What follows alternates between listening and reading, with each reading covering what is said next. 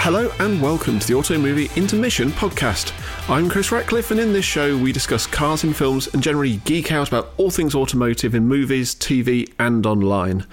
My guest today is Creative Director of Cars for Pixar, Jay Ward. Jay, welcome to the podcast. Thanks for having me. We'll get back to that job title in a second because there's something to unpack there. But first of all, as we ask all our guests, what is your favourite movie or TV car of all time?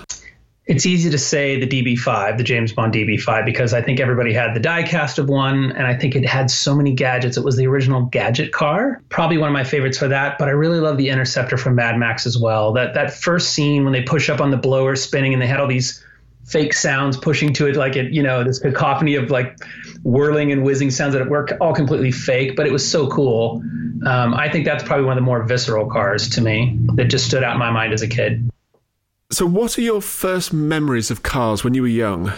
Well, my father was an auto wholesaler, and that's somebody who buys cars and he fixes them up and sells them for a bit more. And he had a shop where we'd drive around and he would purchase the traded in vehicles from the dealerships to the new car dealerships. And he would purchase those and fix them up, and he would buff them with a wheel and do the stripe tape when that was in vogue.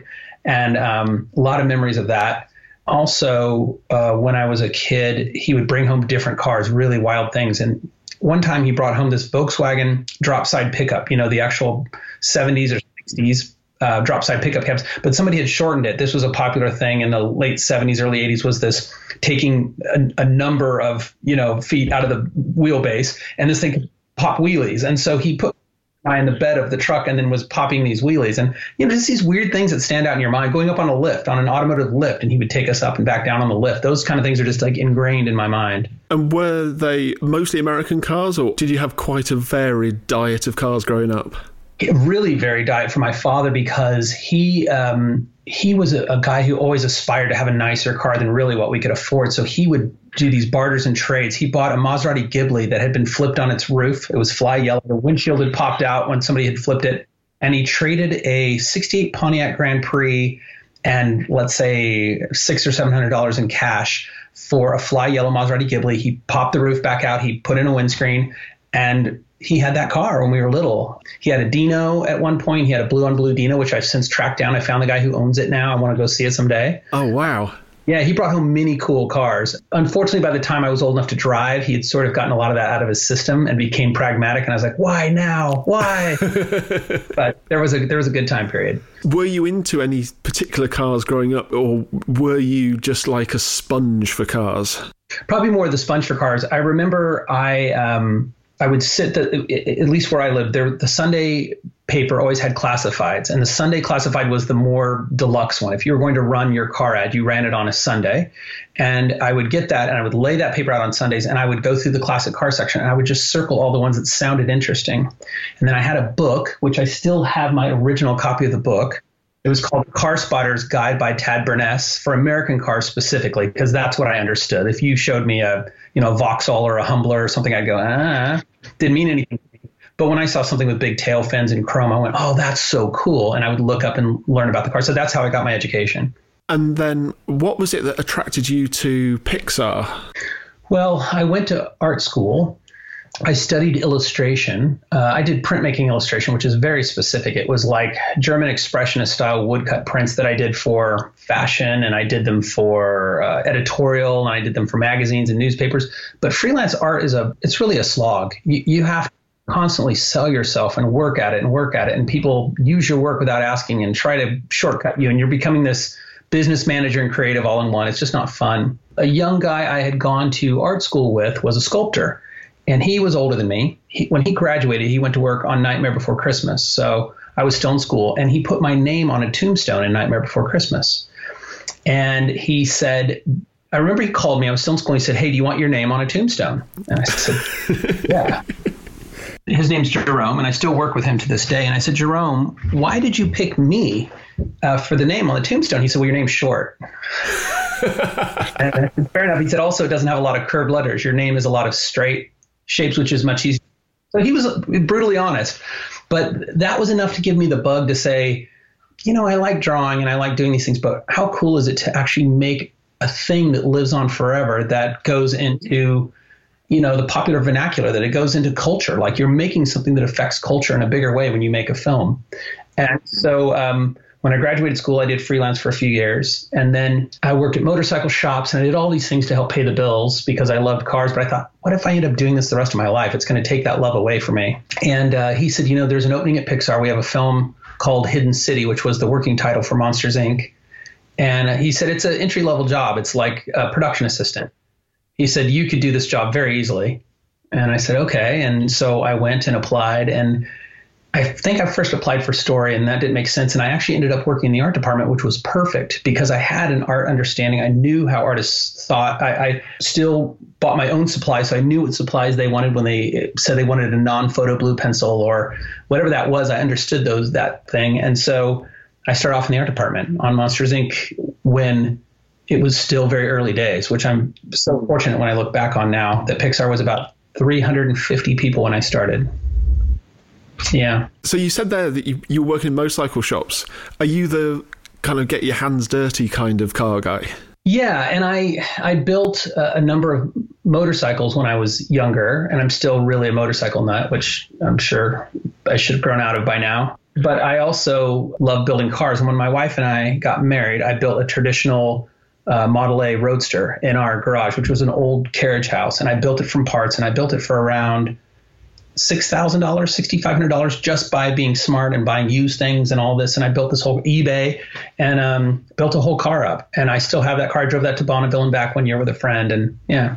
And when you were going through art school, I'm curious, like people who go to art school, and I didn't go to art school, I should say, was the parking lot there just an eclectic mix of the interesting and the curious, or was it just the same you would get at any university or school anywhere at that age?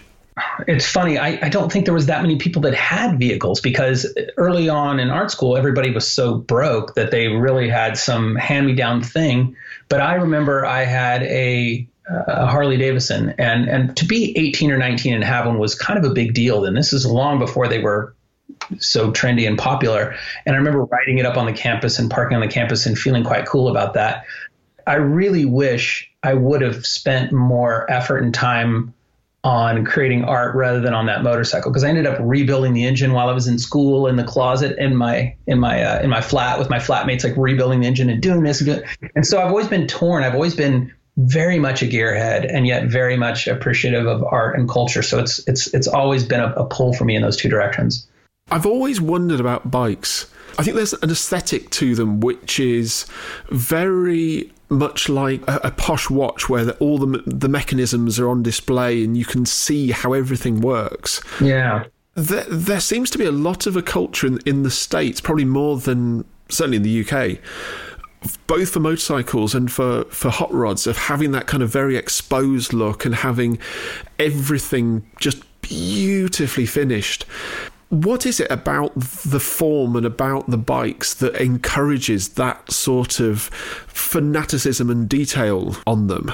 Well, for me, I think it was more accessible than a classic car. For me, it was you could build a little Honda Cafe Racer for $1,000 as opposed to buying an old car. And then, in the Bay Area where I live, not unlike London, it's hard to find places to park something, right? To actually have a garage is difficult. And so the motorcycle, you could stuff it next to the house or down a walkway or those kind of things. So for me, there was a practicality to that.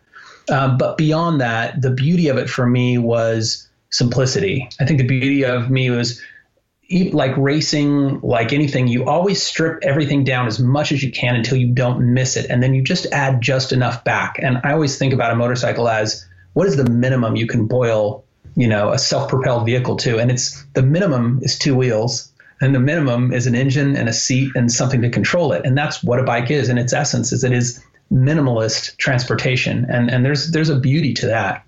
What went through your head when you found out there was a movie at Pixar being made called Cars?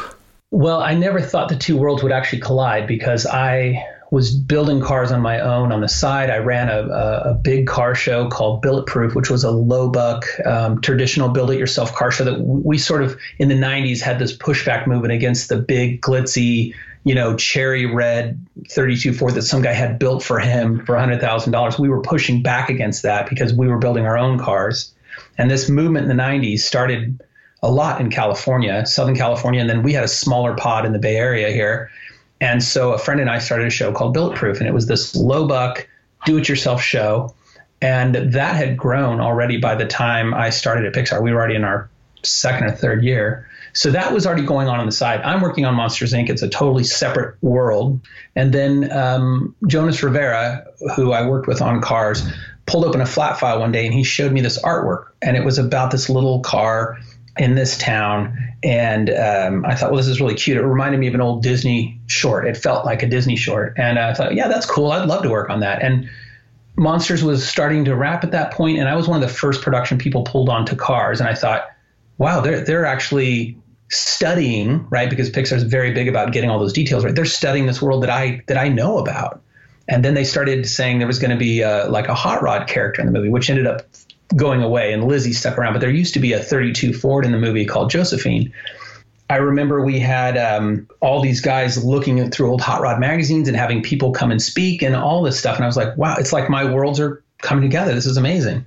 So that research, I mean, I've seen some of the documentaries, and to all of our listeners, if you ever want to know about animation and the amount of detail that goes into all of these films, the behind-the-scenes documentaries on the DVDs and the Blu-rays are amazingly detailed, and they're a brilliant education in how to make a film like this. What was there that you noticed when you first got involved that either people were taking liberties with or that wasn't quite sitting right? Where was the realism bridge, if you like, that people were bringing to it? It's a great question, and it's also a really hard line because you want to make your subject matter believable. Right. You want to watch and go, I believe that's a fish and Nemo swimming around. And I want to believe that those are toys that have come to life when Andy leaves the room. And for Cars, you're taking an existing thing, a vehicle, and we all know how vehicles operate and move and they look on the road. And vehicles are heavy things. They weigh a lot. You can't just flip and flop and twist. And I think our earliest learnings were in the desire to make them animated and keep them alive. They got too rubbery too quickly. And it lost the believability. It lost the truth in materials. And if you're not true to the materials, you soon write that off as being grounded in this reality that you're creating, right? Our films are not real, but they have a reality to them. They have rules to that world that we keep intact, right? So the toys never go to human size. They remain in this toy scale, and they're made out of toy materials, and they move like a toy, right? Like a stiff-legged character versus a loose-legged. We keep those rules intact. And for Cars, we had to keep the rules intact, but we had to keep the cars alive. And so we began too rubbery, and then we began to lock things down until we knew the mouth had to move. We knew the eyes had to move. We realized that the front wings or the front fenders became shoulders, and that the tires were gesturing the way hands gesture. And that was kind of like, okay, this is all believable and not too stiff. And then when they roll around and they can move on their chassis, they can start to emote. And that was working. And it took a good 6 to 8 months working with the animators to get that to feel believable. For one of our recent episodes, I went back and watched The Love Bug for the first time in 35 years, maybe. And it was really interesting to see how they were getting a real car to emote just through shaking and through dipping its nose and what have you. And I actually went back and watched Cars off the back of that, and what I really spotted, you absolutely, the thing about the tyres become hands. They can point, they can touch buttons or do whatever. But also, there's a scene, so the very first scene of the very first film, when they're going around the oval, as they come off one of the turns, there's a bump. And what I noticed was that the way that they handled the bump looked incredibly realistic. Yeah. To the point that in my head, I kind of thought, they get it. This is a real world. Yeah. And then you can kind of, once you're in that world, you can then start to go, well, of course they can gesture and jump and turn, and even things like when lightning bounces off the other car and the wheels sag and, the camber of the suspension kind of kicks in. There's enough in there that I took it as a real thing. It became it became a real car that could then also do this other stuff. But then I started sort of thinking about it, and I'd never thought about it before. I always thought that Lightning McQueen was just a NASCAR. What is Lightning McQueen? Well, first I want to address what you said when you saw the cars move or the bump, that they moved the way that they would. Another really brilliant thing they thought of early on was we set up each car's rig, which, think about the rig as their the skeleton underneath the car of the way they move. We set up each rig to be authentic to the type of car it was. So, for instance, Luigi, which is a Fiat 500, has a transverse leaf front and rear, right? Those cars have a single. And when he moves, that suspension moves the right way. Sheriff is a 49 Mercury, which those tend to have very soggy suspension. You can't turn directions too quickly, and the body kind of wallows. And we put that into the character.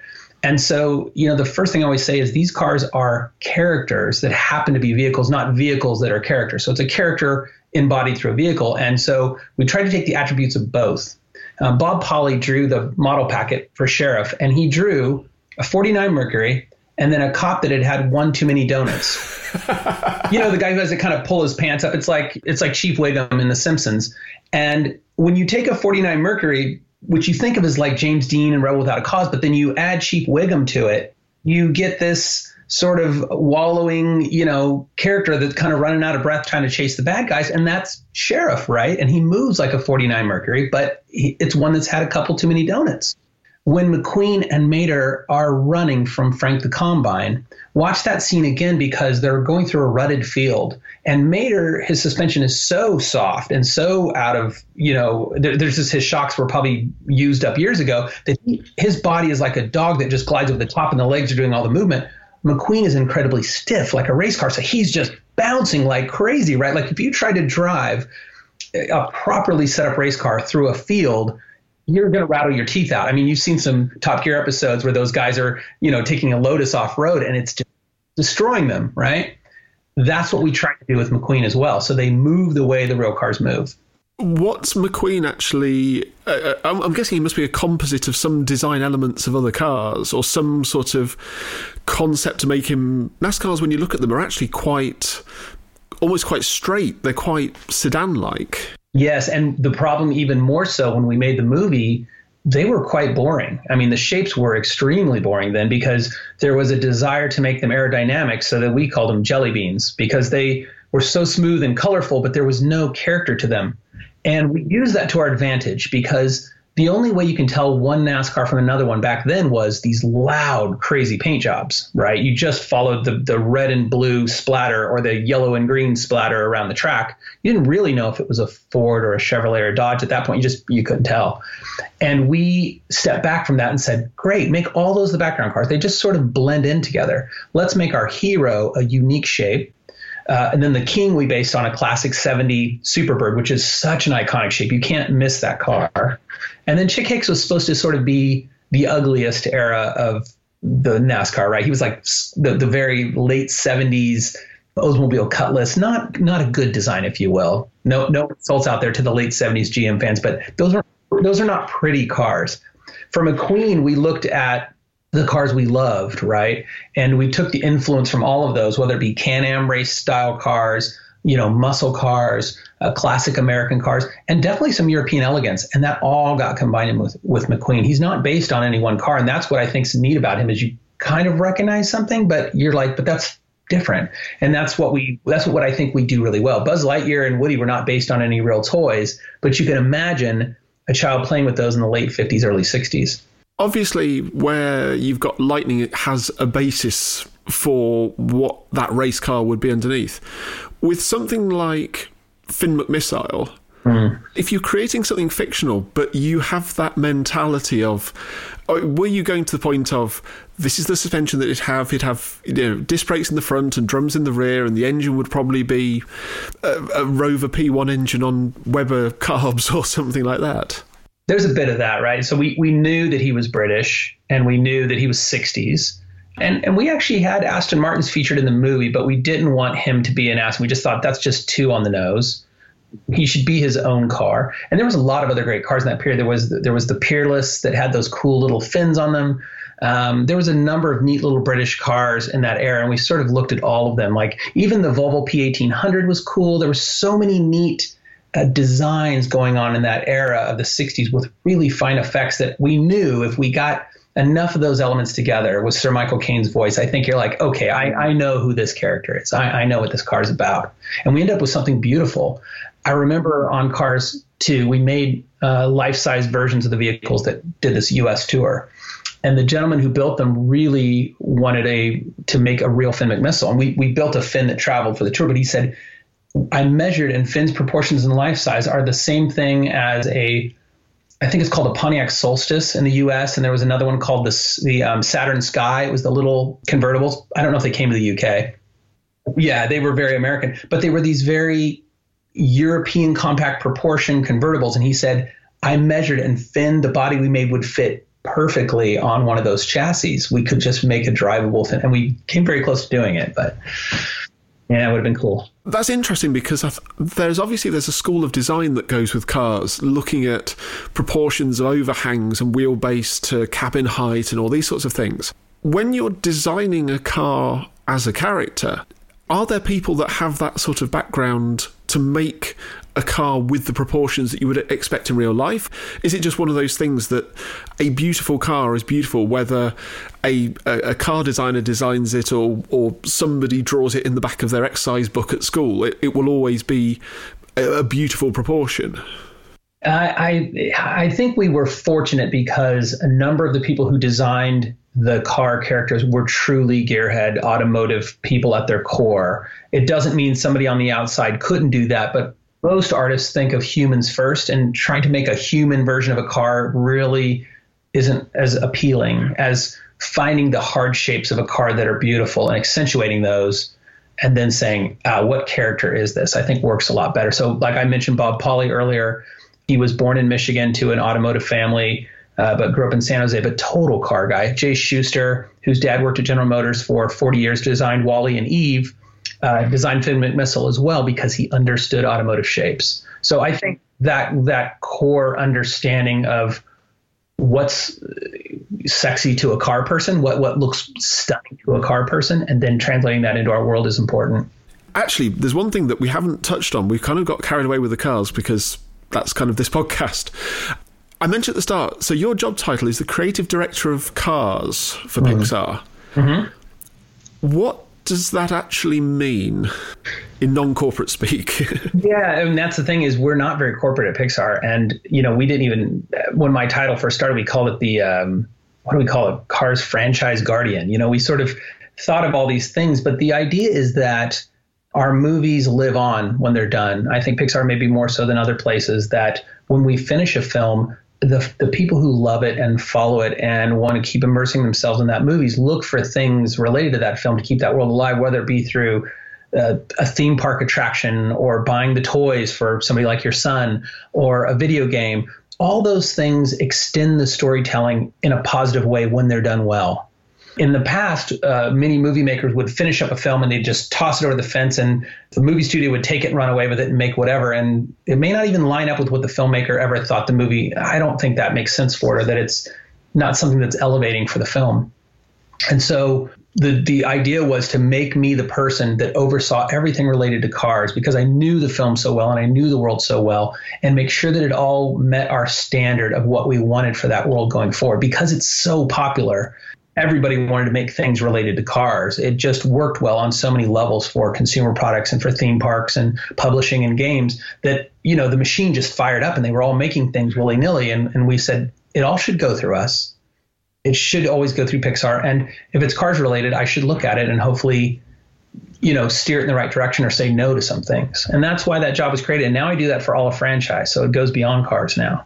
You obviously spend so much time with your working day just immersed in cars and other franchises. Yeah. What's it like, though, when the real world kind of collides with cars? So when you go to an event or you go to, I can't remember which Grand Prix it was now, but there's a Grand Prix and there's a Lightning McQueen in a pit garage.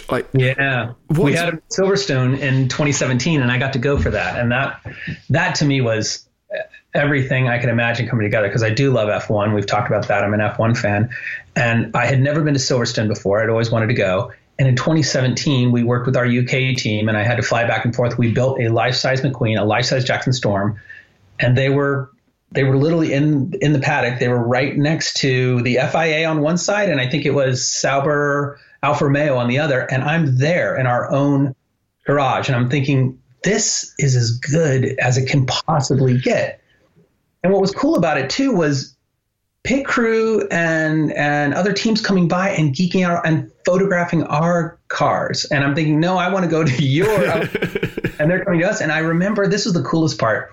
There was a tire changer for Ferrari, and he rolled up his sleeve and he had Guido with the tires. And I'm like, no, he literally was Guido. He was the fastest tire changer, and he's the little Italian guy. And I was like, it all came together. When you affect popular culture, it's amazing. And I got to go around the track that day. I got to, fly out of there in a helicopter. I mean, it was truly like a rock star experience.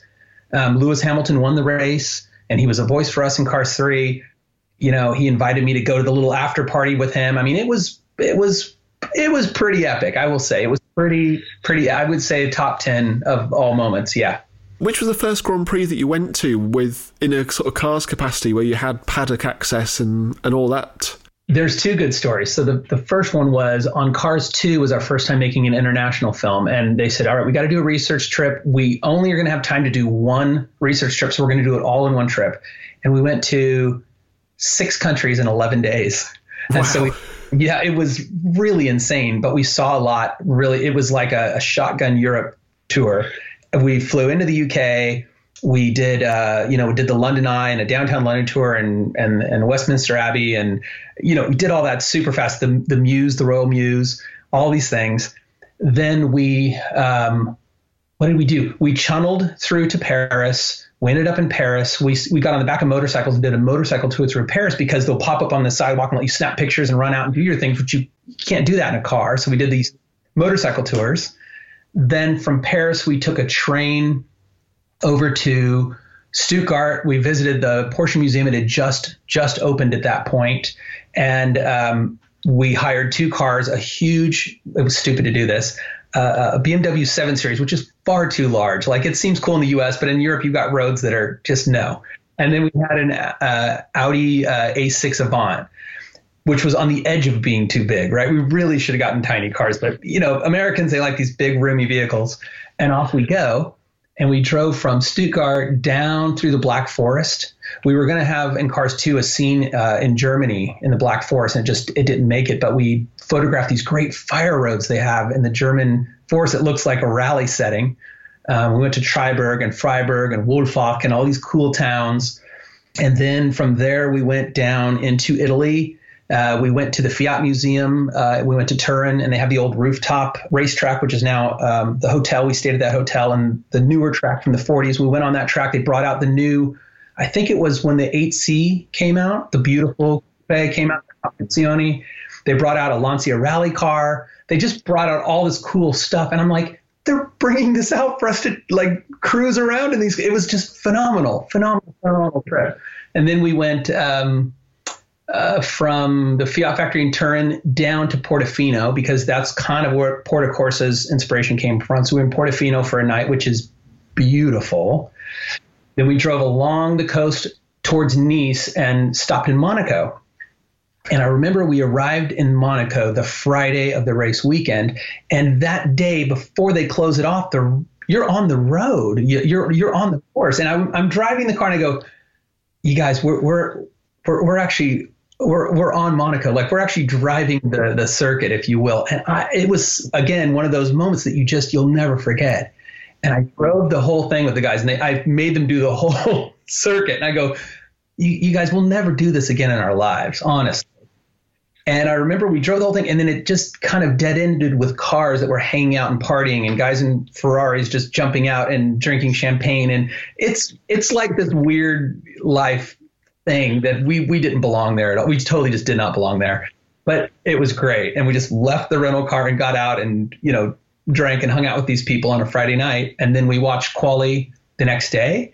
This is the year that Jenson Button was in the white Braun GP car. So again, like, amazing year to see.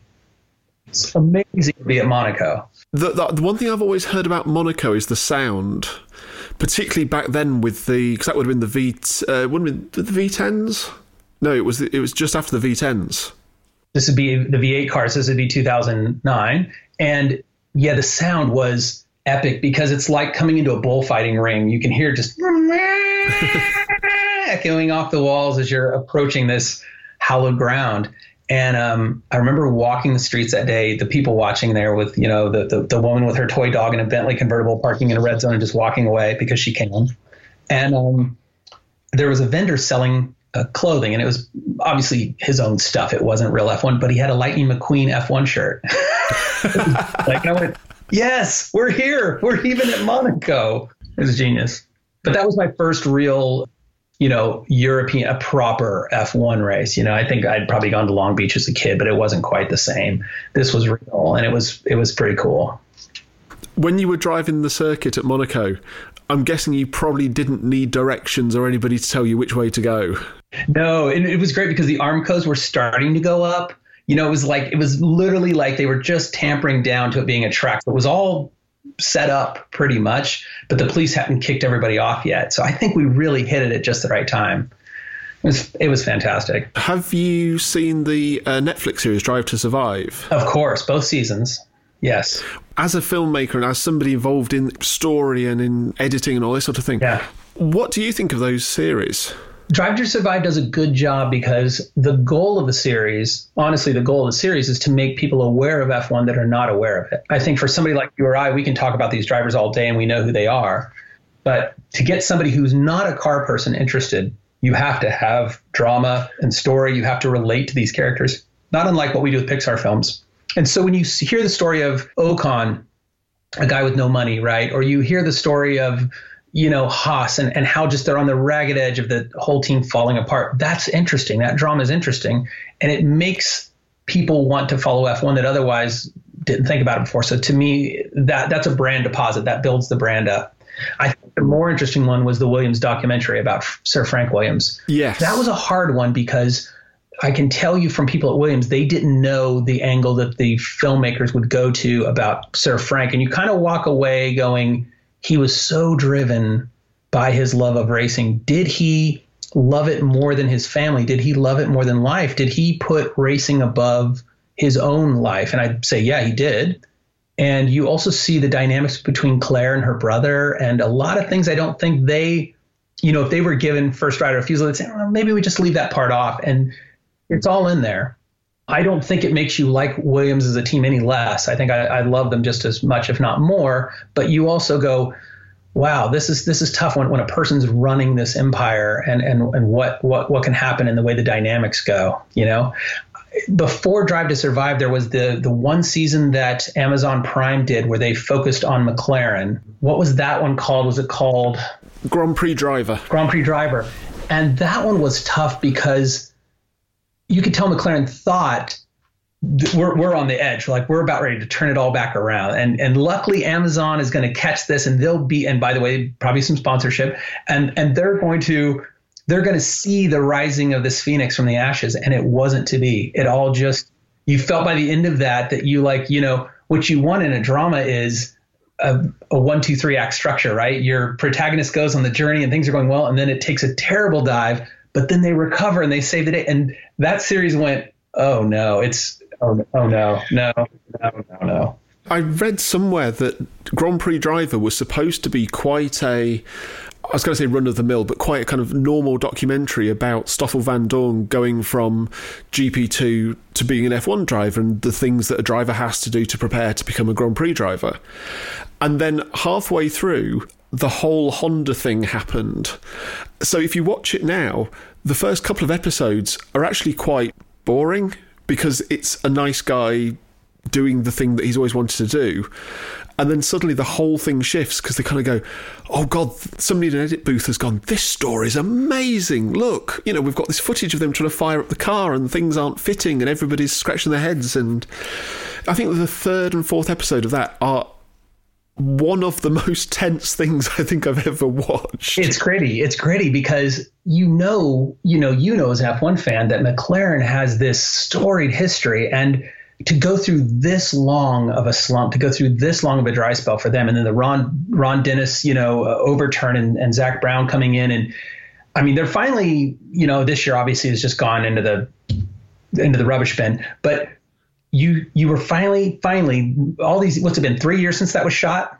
You're finally starting to see glimmers of that team getting their mojo back. But wow, what a long, painful road for anybody who loves McLaren. Just to watch the number of times they had DNFs was just tragic. When you went to COTA, did you ever have the opportunity to go up the really tall towers? Is it on the inside of turn 1? No, it's around the backside. It's in the last few turns before the last 3 turns. Right. Yeah. But you can see everything from up there, and it's gorgeous, and it has a glass floor. So when I went with my 2 friends, remember that first year in 2013, I realized one of them had a real problem with heights, and he literally kind of lost it a bit. We went up in the tower, and he walked out, and he saw that glass, and just seeing that glass, he went into this kind of cocoon mode.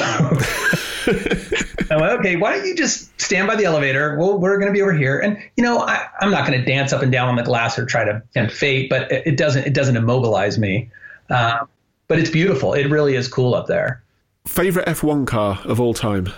You know what? I went to Williams headquarters in Grove and walked through that museum. And I think they've sadly sold off some of those great cars since then because of financial difficulty. But seeing the cars from the Nigel Mansell, the Nikon cars of that era, those are just gorgeous, just beautiful. The early 90s with them is great.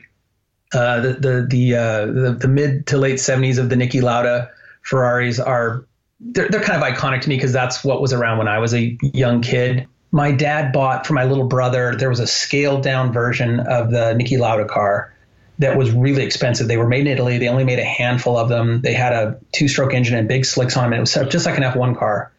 There's one on Bring a Trailer right now that was already at $22,000 when I got off looking at. Yeah, they're insane. Wow. My little brother had one back in like the 80s. I told him, I said, don't watch this auction at the end or you're going to get depressed. But that was cool. That was a beautiful car. What about you? Oh, MP44 is definitely one of them. The Williams from, when would it have been? It would have been when Hill won the championship. So when it was all Rothmans liveried, but it hadn't yet gone to the really high nose and all the flicks and all the addendum. And one of the things, I think it's FW14. That's the car that's the Canon car. The 14B was the one that Mansell won the championship in. That's the car that I mentioned. Yeah, you're right. And what year was? That was 92. Because he then went to Newman Haas for 93. Okay. That was when Prost came in and, walked the title, to be frank. Yeah. This is also years of active suspension, right? Yeah, just so cool. Like when you could really just have a weapons grade car that just blew everybody else away. I think that's so cool. One of the unfortunate side effects of what's going on at the moment is that there's a TV channel in the UK devoted to F1, and they don't have a whole lot to show at the moment. So they're showing all these old races, and you watch something, particularly, early 90s, and the 2 things that jump out at me, one, the cars look so plain, they look so simple, like the shapes are just really, they don't have all of the flicks and the curves and the ridges and all that sort of stuff that they have now. Yeah. But also, the thing that terrifies me, aside from the height of the cockpit sides, the pit lane was racing speed and there was no restrictions on people in the pit lane. So there'd be people just milling about. Senna would come piling in, full racing speed, jam on the brakes, dive into the pits. And apparently he was doing something like 150 in a 20-foot wide pit lane by the time he went over the exit line.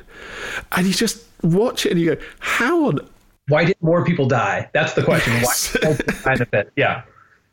It was about 4 years ago when there was an unsafe release and just a wheel came off and just flew into I think it was a cameraman and it knocked him so hard. It was like a cartoon character, just limbs flopping up in the air. And you go, it's dangerous. It's very dangerous. You better be very aware when you're there. I really could just talk all night about F1 and me too. I've made a bucket list decision to go to a different race every year until I get through all of them. Okay. So far, it was Monaco. US, of course, I've done.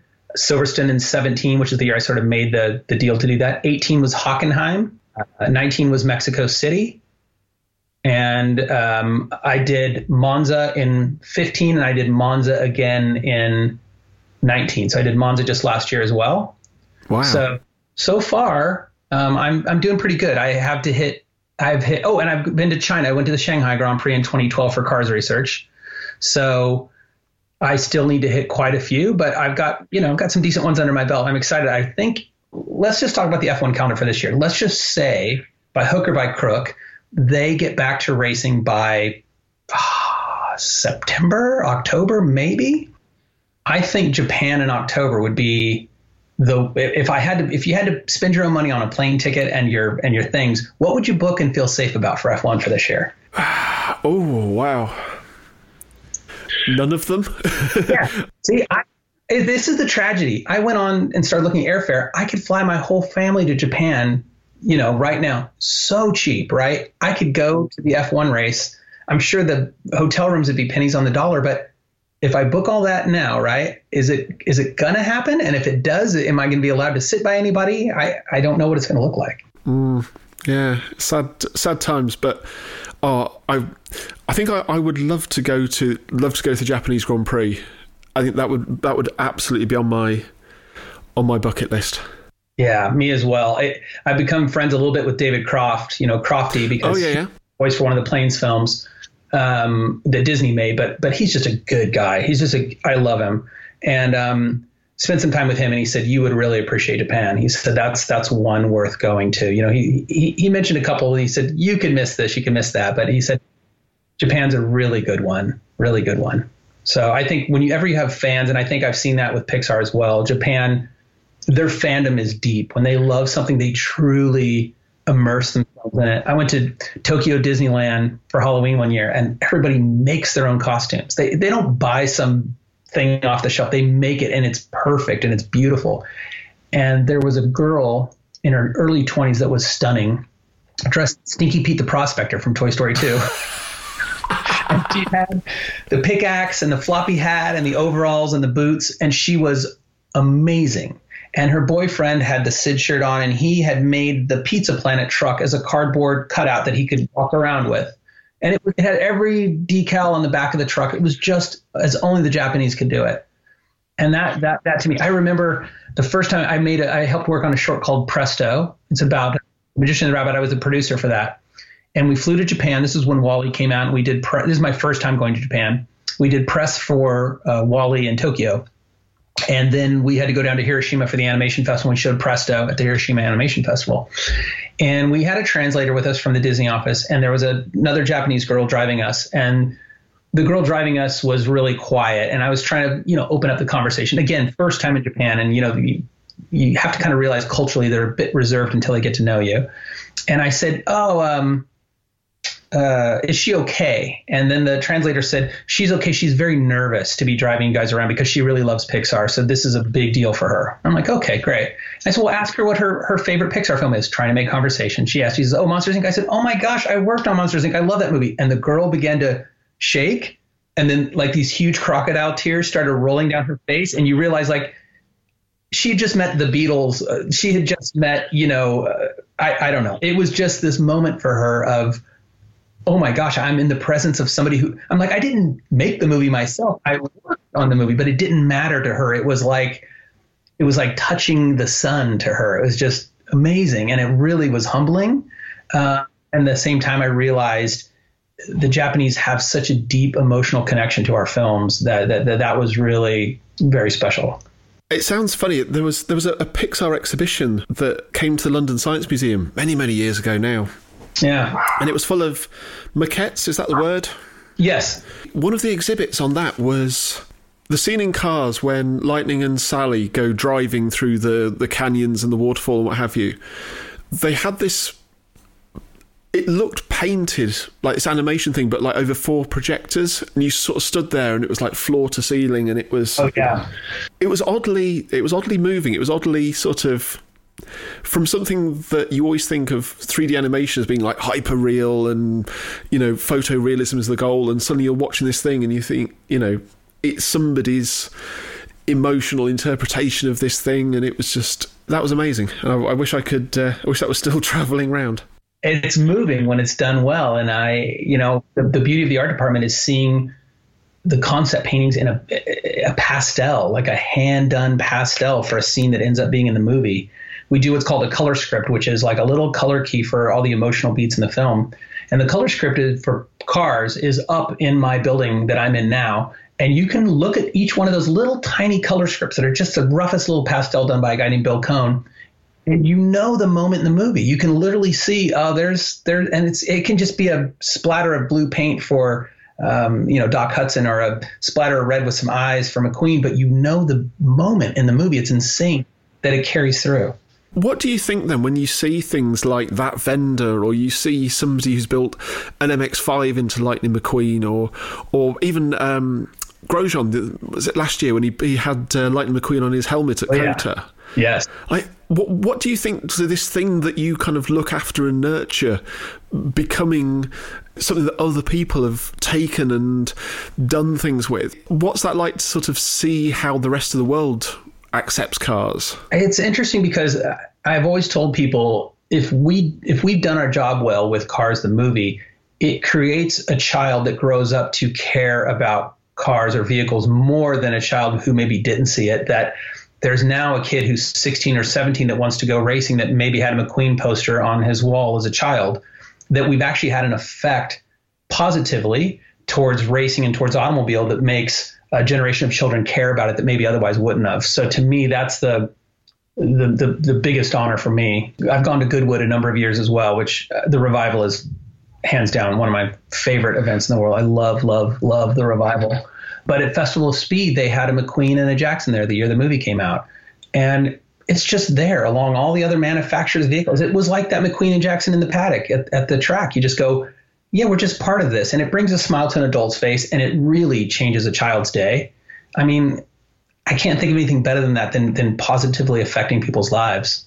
One other thing, just before we move on from Pixar, I remember several years ago when I first heard of Pixar's Motorama show, the first thing it made me think of was something possibly on either Toy Story or Toy Story 2 DVD, when they were going around the offices when Pixar was at Point Richmond, and had all of the customized and decorated cubicles, and everyone just sort of with this creativity just overflowing from these people. When Motorama started, and it was more of a sort of Pixar gathering, because we'll go into how it's grown since, because my word. We had some good there, yeah. What was the car culture like at Pixar when you first started pulling this sort of show and shine together for the employees? There was a handful of us that really were old car nuts, but we were there. I think there's a lot of lovers of antiques and of oddities, and toy collectors are not that many notches off from old car collectors. Automobilia and toys go kind of hand in hand. And so when we were in Point Richmond, they had the idea, and I didn't put together, the idea was to do, they called it the Pixar Concours d'Elegance. And it was a joke. It was in the car park. And it was literally, if you have an old, interesting car, some ratty old, interesting car, just drive it in that day and we'll park them all together. Right? It's fun. And that really is a Pixar cultural thing. We don't pontificate too much. We just try fun things, just do things. It's so easy to complain and say why you can't do something, but it's much better just to jump in and do it.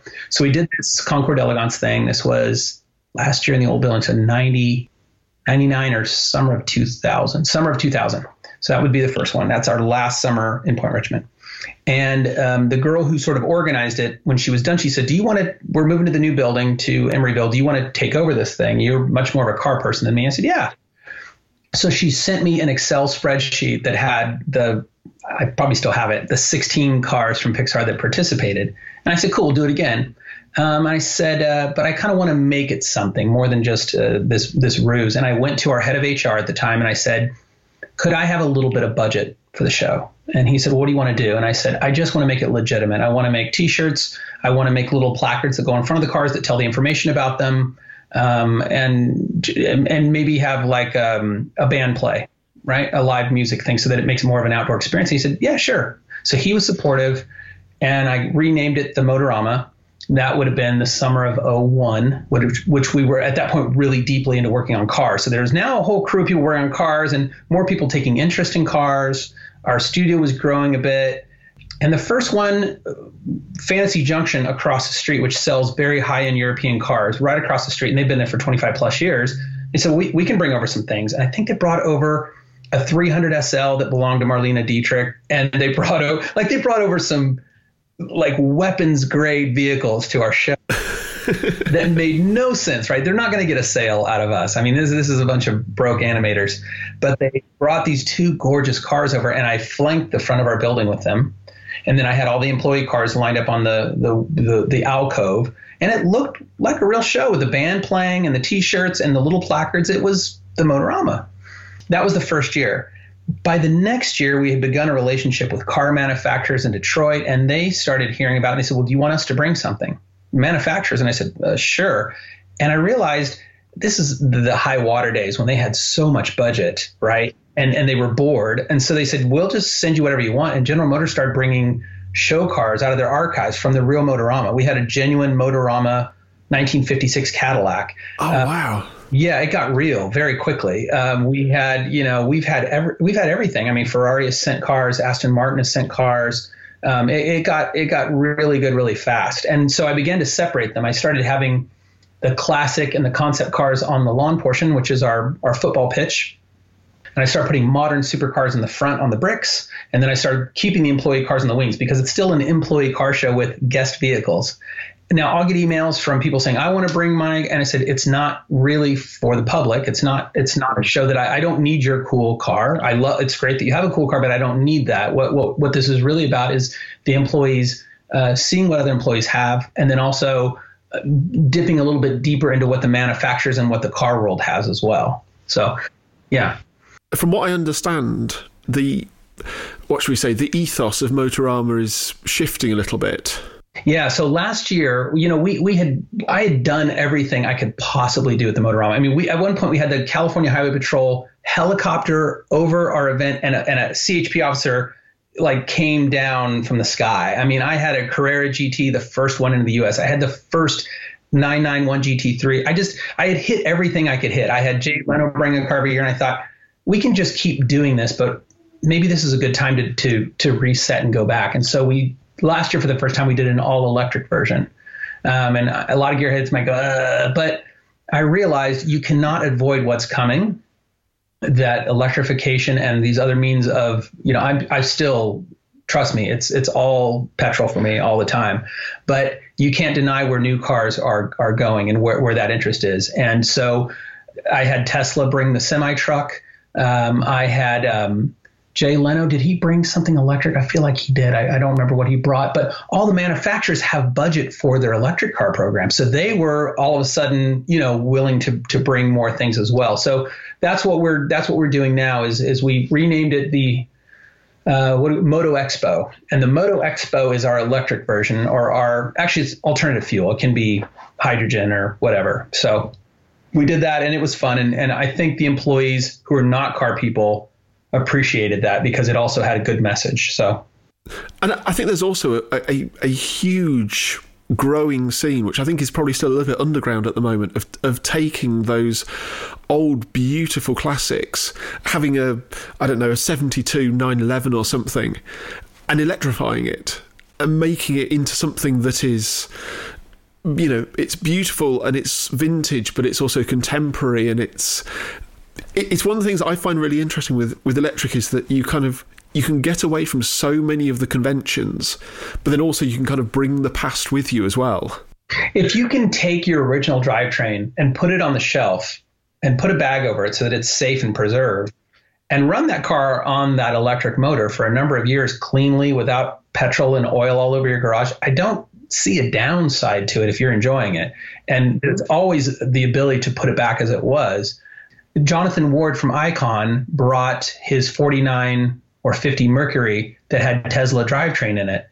And look that car up. He had brought it to SEMA the year before, and I saw it at SEMA and I photographed it, and I asked him to bring it to the Moto Expo, and he did. He brought it up for our Moto Expo, and I put it out front because I said, this is a great example of the car still has character. It's still cool to look at, but all electric drivetrain.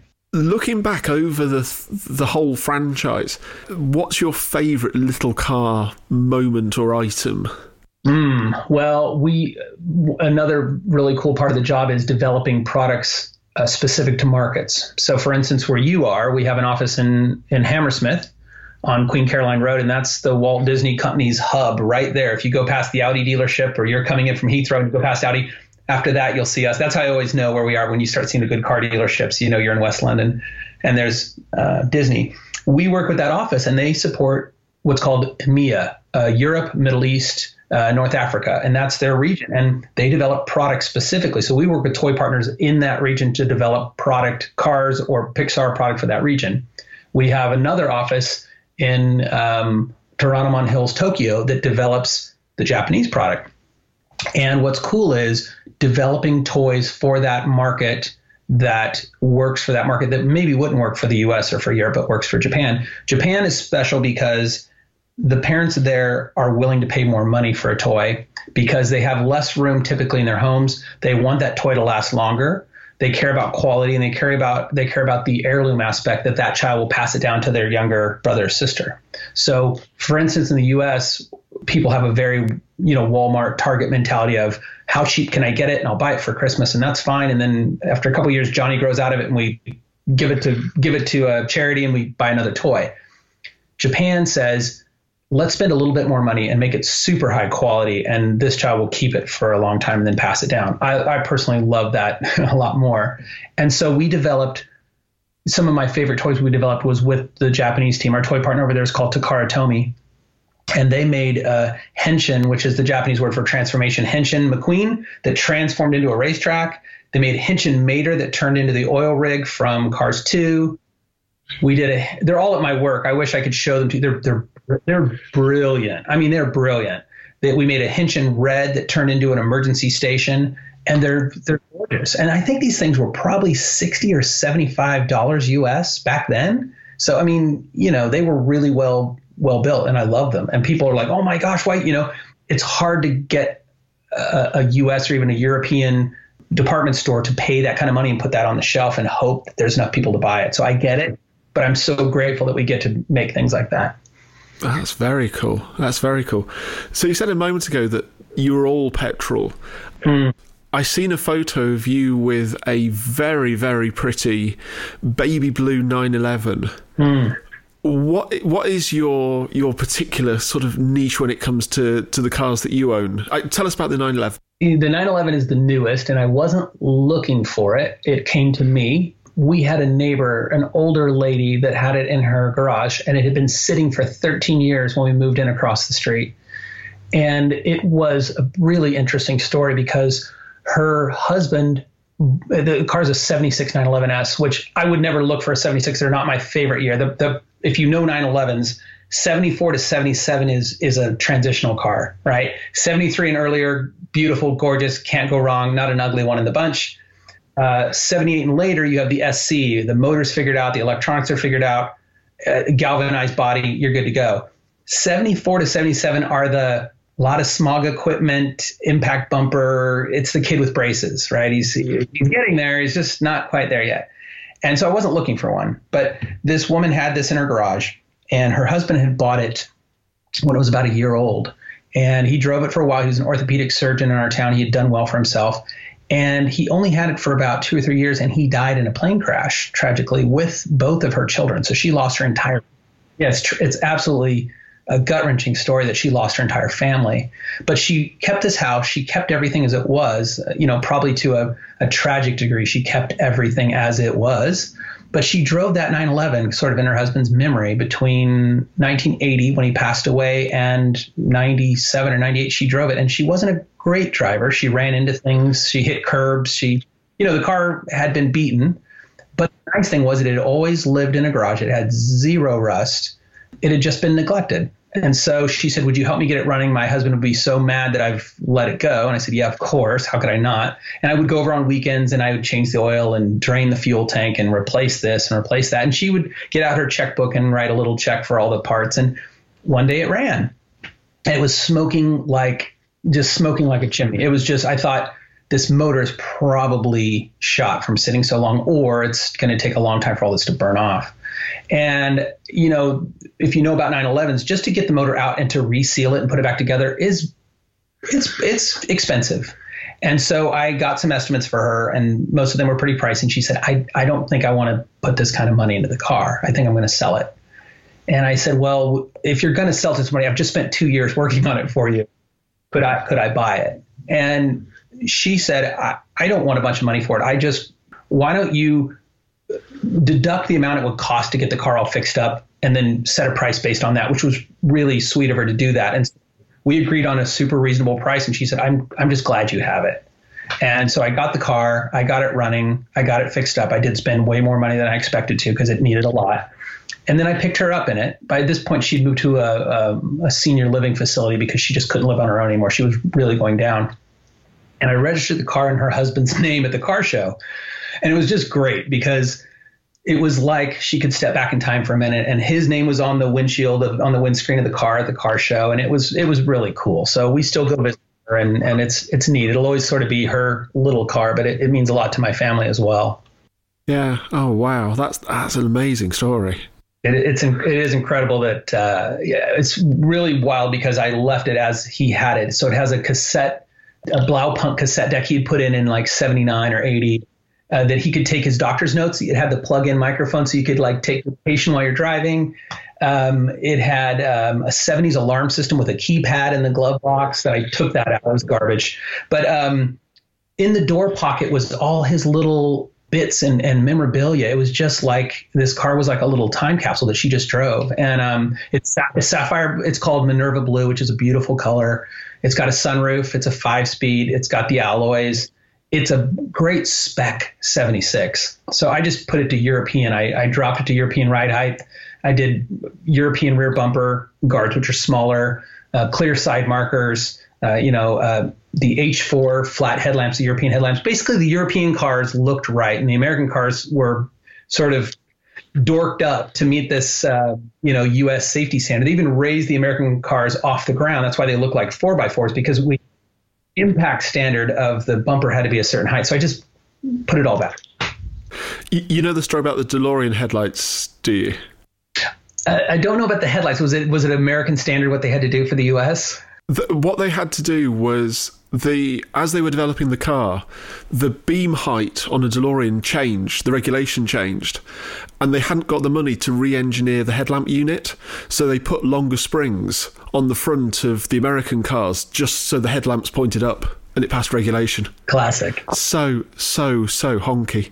Everything about that car was just a bit. I mean, let's just be honest for a moment. If it wasn't for Back to the Future, that car would probably be regarded like a Bricklin or one of these other 70s, 80s dream cars.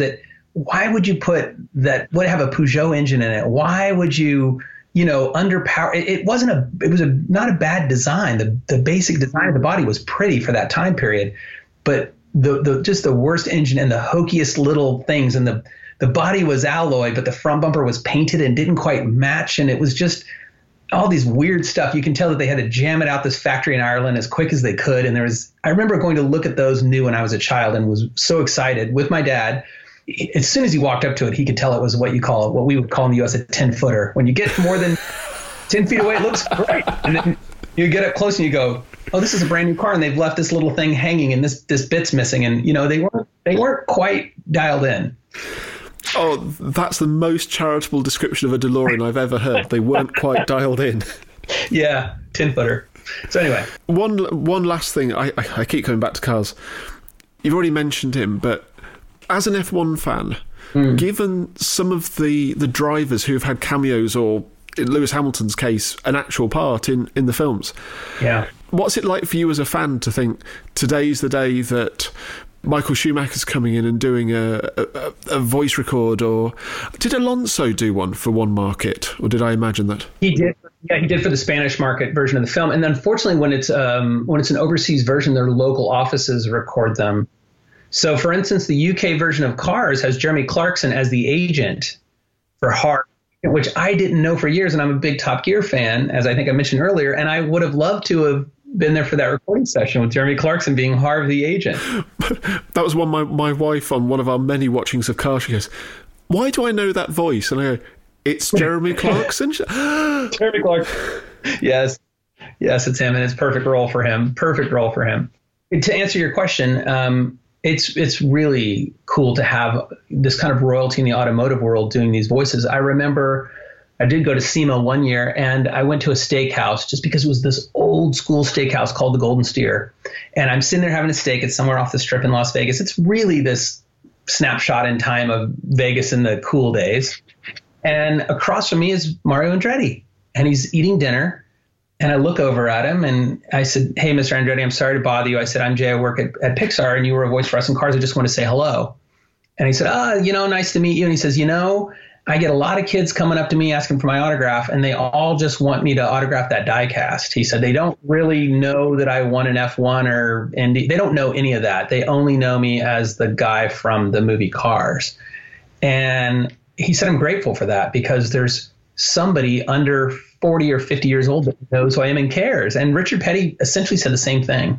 It's cool to me that we sort of bridge that gap for a lot of these guys as well. Like the Blues Brothers, it gave a whole generation of singers a whole new audience. Cab Calloway, come on, he's the best. Absolutely. I could talk for hours about all things Pixar, but to keep things on a vaguely automotive theme, we've got a few rapid-fire questions we go through before we wrap up. So, okay. What's your favourite car movie of recent years? I know you were talking about Drive last time, which is a good one. I think Baby Driver has some really great driving in it. And Baby Driver, I love that those were pretty much practically done shots, that they really used the car. There was no CG, goofiness about it. And it was really well done. And they used a great getaway car is what they used, is a drivable, right? A WRX is a great getaway car. It's a rally car. Yeah. Which YouTube channel should people be watching other than Pixar's, of course? Besides Pixar Cars YouTube channel, the Peterson Automotive Museum has been doing some great things lately. I'm going to be doing a little Q&A about cars on the Peterson Automotive channel, answering some questions about the film.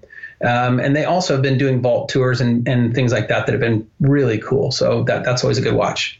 Given a huge budget, what's the film that you'd love to make?